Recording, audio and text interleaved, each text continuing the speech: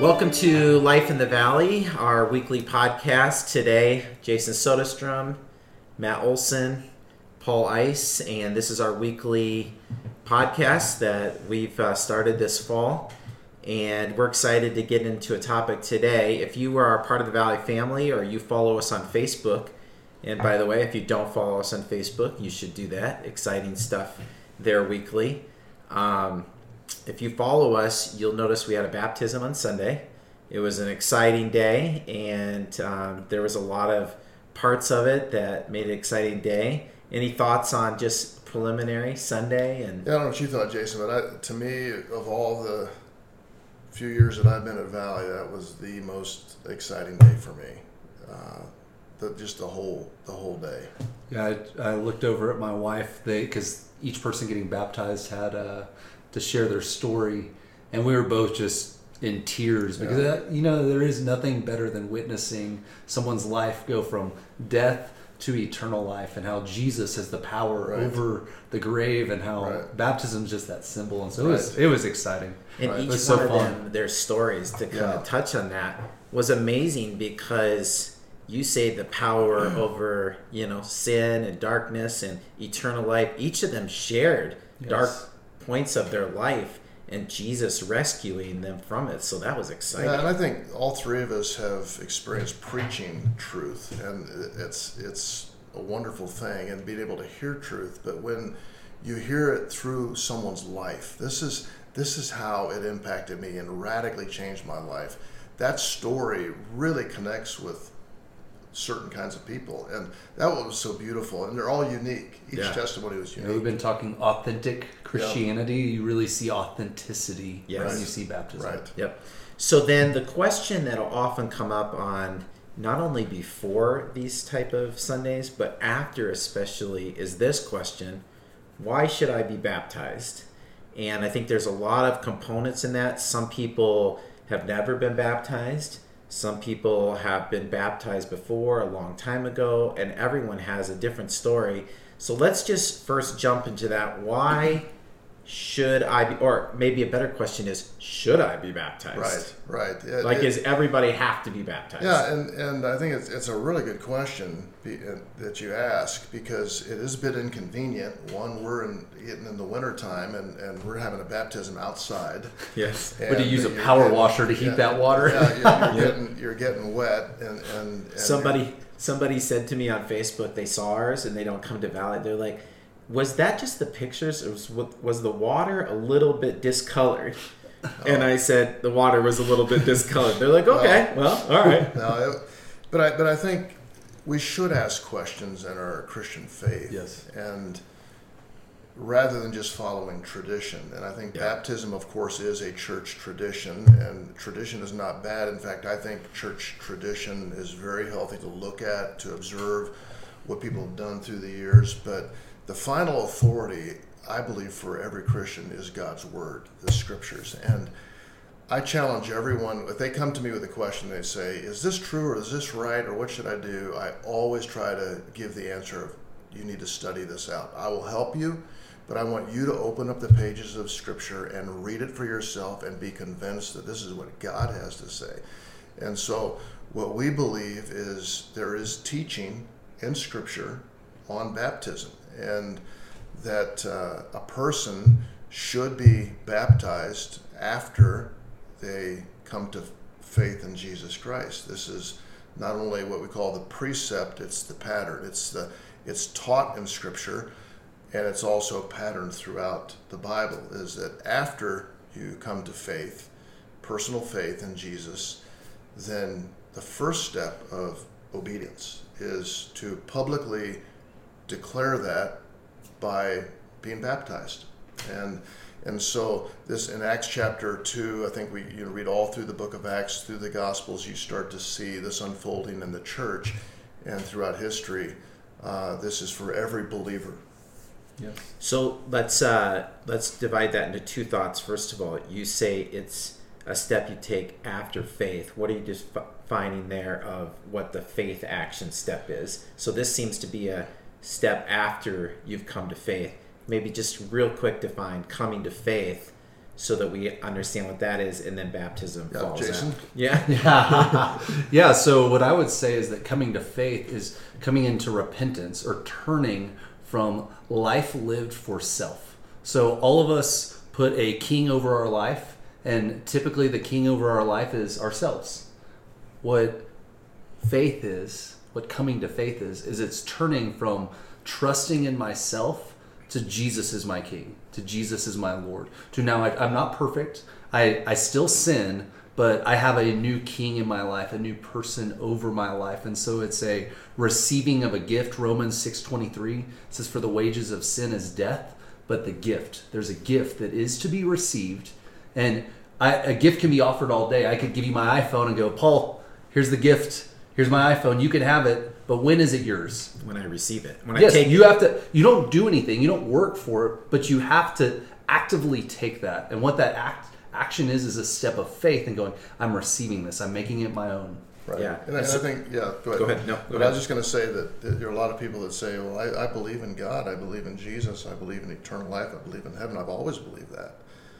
But what you're saying is there needs to be an act of turning from Yes. and to, that is by faith, that is a point in time. And this is what Jesus calls being born again. It is a spiritual birth. And every person needs to do that. And that has nothing to do with good works. It has nothing to do with church membership. It has nothing to do with baptism. Baptism does nothing to save you or to give you eternal life. But it is the step of obedience that publicly confesses what just took place. So, and we see this in even Jesus's final words, the Great Commission: go and make disciples, baptize them. So the first step to making disciples was baptize them. It was a step of obedience and faith. It wasn't a signifying that, okay, this is how I make this decision, how I trust it, because we were talking before the thief on the cross. Was he baptized?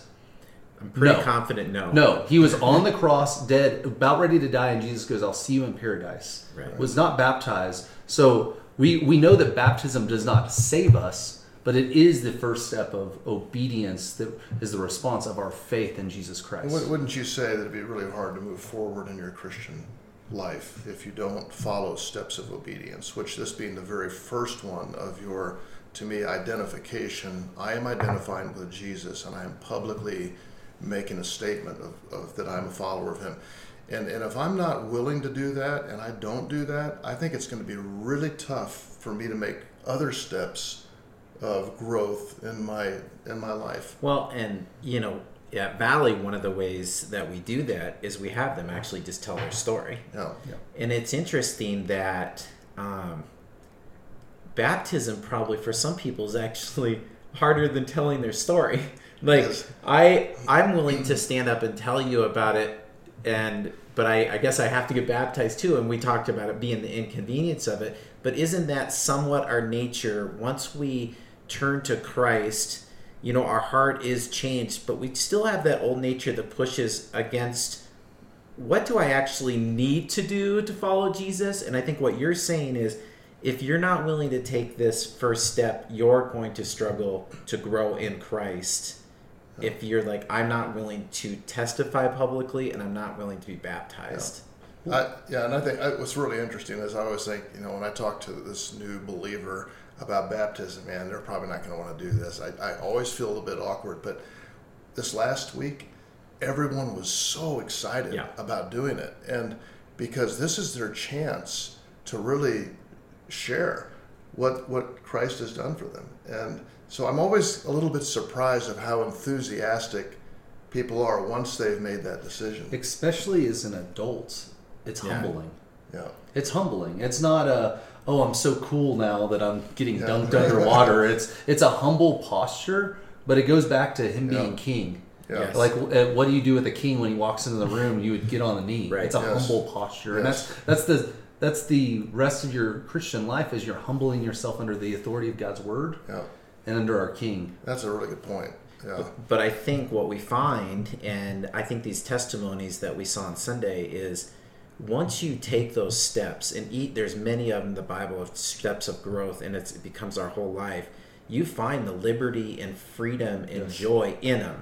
Right. At first, you're like, is this a step I need to take? And then once you start to take steps, I think as your Christian walk, you start to see, why would I not want to obey Jesus? Because every time I do, I know that there's, on our earthly side, there's going to always be trouble and hardship, and Jesus talks about that. But the freedom and life and joy, and I think we saw that on Sunday. We saw 4 people that came out of the water like, I'm ready to walk in newness of life. There's a reason when you look on our pictures on Facebook, there's big smiles. It's joy. And there's people around them that are excited because they've done that also. But today's question, I think that's first, should I be baptized? Let's take one more thing in that real quick. I'm putting you on the spot here, but you said go to God's Word. Are there a couple of spots you would point out to people just to help them on that path? This is where I would start, a couple of passages like, hey, the Bible actually talks about it here. I know I'm putting you both on the spot, but are there a couple of passages you would say to people, hey, search the Scripture, but I want to help you get started on that journey? And I said the Great Commission is the first step in Jesus's master plan of influencing the world is go and baptize all nations. Yeah, and I think that's really good, because those are the very final words of Jesus to his disciples was go make disciples, which means go make those who follow Jesus, and baptize them. And also I point to Acts chapter 2. You see the pattern of the church that they believed, they were baptized, and they were added to the church. And so it was a progress initially that they put their faith and trust in Jesus. They were baptized to testify in confession, and then they became part of a local body of believers and functioned within that body.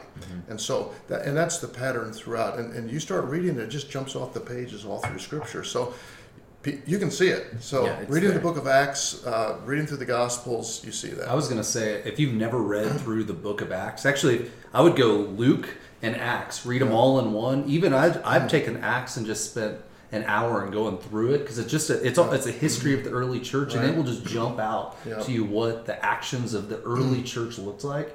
That's honestly how we should be modeling the church, and our hope as Valley is to model like that. Right, I agree. I would say Luke, because that's really a full story of Jesus. The Acts is the church developing from that, and then later you can get into other things, but that gives you a real view of what was happening and what we follow. So then the elephant in the room becomes, I think I might have already done this though, like been baptized, or at least my parents told me I have. I have a certificate that says that I have. Do I need to get rebaptized? And I think a lot of people go through that struggle, not only from their personal story of faith, but I don't want to redo something that I think I might have already done. Right. So let's tackle that in the last half of our podcast here. Do I need to get rebaptized? Yeah, I think we were both baptized as infants. Right, so that's something we had to work through, and I think you were baptized as a boy. As like a 4 or 5 year old, Okay, and I think it's a really good question, because why do something twice? And so why is there infant baptism? And I think it comes from a point of view which is not like off the wall. It's been throughout church history. I don't see this point of view in Scripture, but it pretty much compares New Testament baptism to the Old Testament circumcision as being a sign and seal of a covenant relationship with God. And so boys were circumcised in the Old Testament to show that they're under God's covenant. And in the New Testament, they were saying that now being baptized as an infant, that they're under God's covenant. And I think, there's good intentions with that. I just don't see any of that in Scripture. And even verses that are used, to me, are really stretches, in my opinion.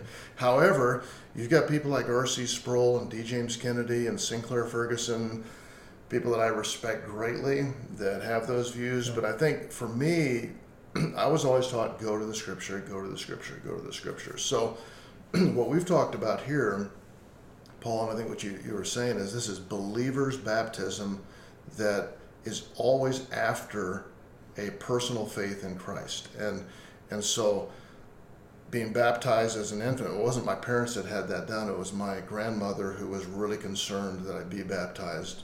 My parents didn't believe that way, but she had it done while I was at the hospital still. and it was in good intention, But once I came to personal faith in Jesus, then the next step is believer's baptism. And so that's, I don't know. Well, you have to be, to you. for me it was God did something in my heart, and I wanted it to be a public profession of my own faith.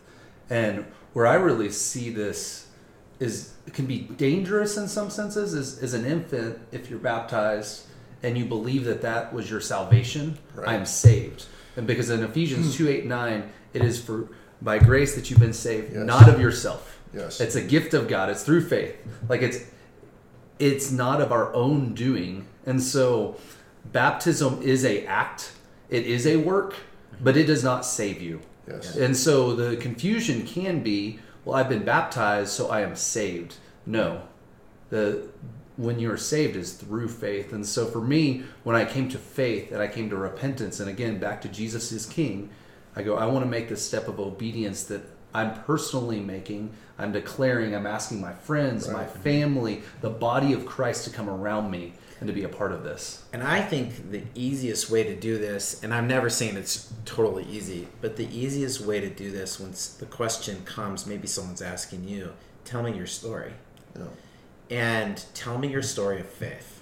And usually people, when they tell you their story of faith, it's easy to say, all right, so since that happened, have you been baptized? If you believe that's what the scripture teaches.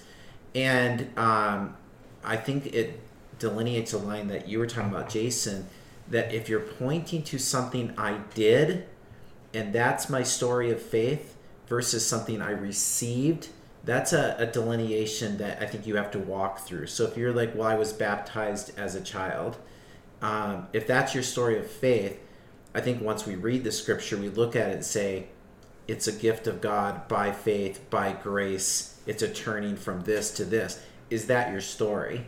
And if that's not your story, then I think it's part of a reevaluation. And I always look at it like this. If someone says, should I get rebaptized? I think the easy answer is no. Because if you've been baptized as a follower of Jesus Christ, you don't get rebaptized, right?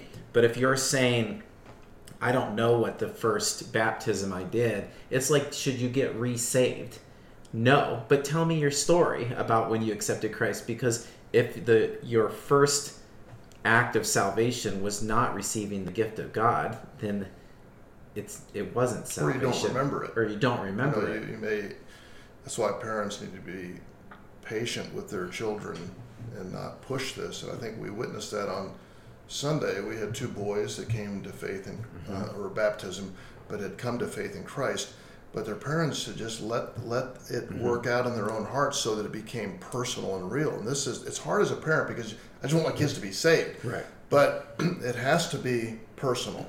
My children have to have that. And as a parent, we need to give ourselves space and grace as well, even in my own heart, and making sure that I keep in mind, baptism is not what saves them. Right. So I don't have to push this on them. I would rather them have a testimony of what God did and how he changed it and how they wanted to be baptized. It's probably parallel with a lot of things. Do you have to read your Bible to go to heaven?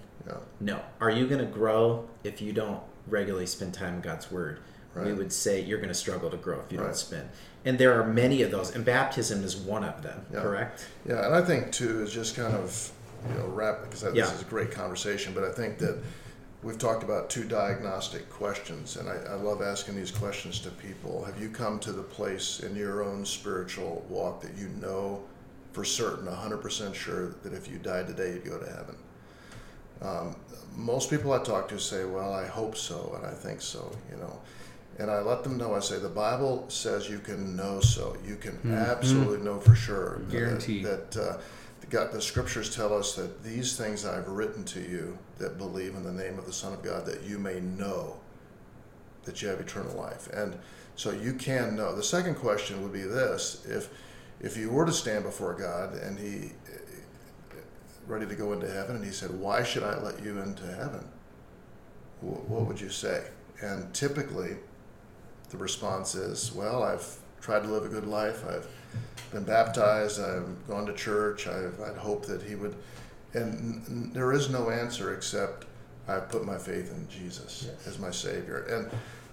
And that's what the Bible teaches. So simple, but those are what we want people to do. And so that's the main thing, that you know for certain you're on your way to heaven, that you have a story, a personal story of putting your faith and trust in Jesus. And then after that, you just start growing. You grow, and God works in your life, and you see him work in marvelous ways. But the very first step in Scripture is be baptized and testify of God's goodness in your life. Tell your story to others. And don't you think it was great this last week? Because there are people sitting out there watching to say, "That's me, that's me." Every story was a little different.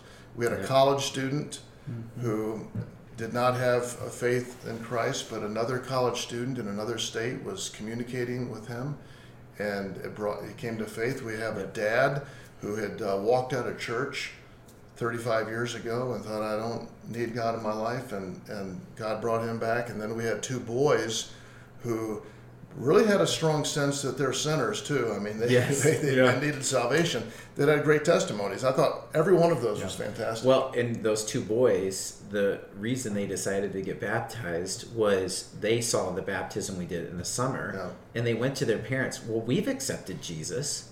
We need to be baptized." And their parents said, "Great, you want to do that?" And they both were like, "Yes, we want to do that," which kind of circles back around. It is a personal faith, a personal choice, and especially if you have children, that's how you would love to see it, is they come to you, "I need to be baptized." Well, tell you, and most parents already know their story, but when they shared on Sunday how they personally came to faith, the whole church is affirming, that's great. These boys, that's great for them to get baptized.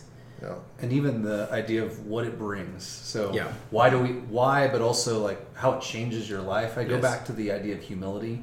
It says, humble yourself under God's mighty hand and he will raise you up. Yep. He will lift you up. And really the Christian life is humbling ourselves before God. It's allowing more and more trust and control to God. And what I've experienced in my own life, the more I trust and humble myself, the more he lifts me up, and the greater joy I have in life, the greater peace I have in life. And so even for me, why baptism is important and all the theological things, but also just how it outplays in our life is when we obey and we humble ourselves, God just keeps revealing himself more and more to us, that we might see him and that we might experience him and he might fill us, and it's joyful. And it's like, so when you're baptized, with recognizing you're identifying with his death, the old is gone and the new has come. And this is a picture of what has taken place.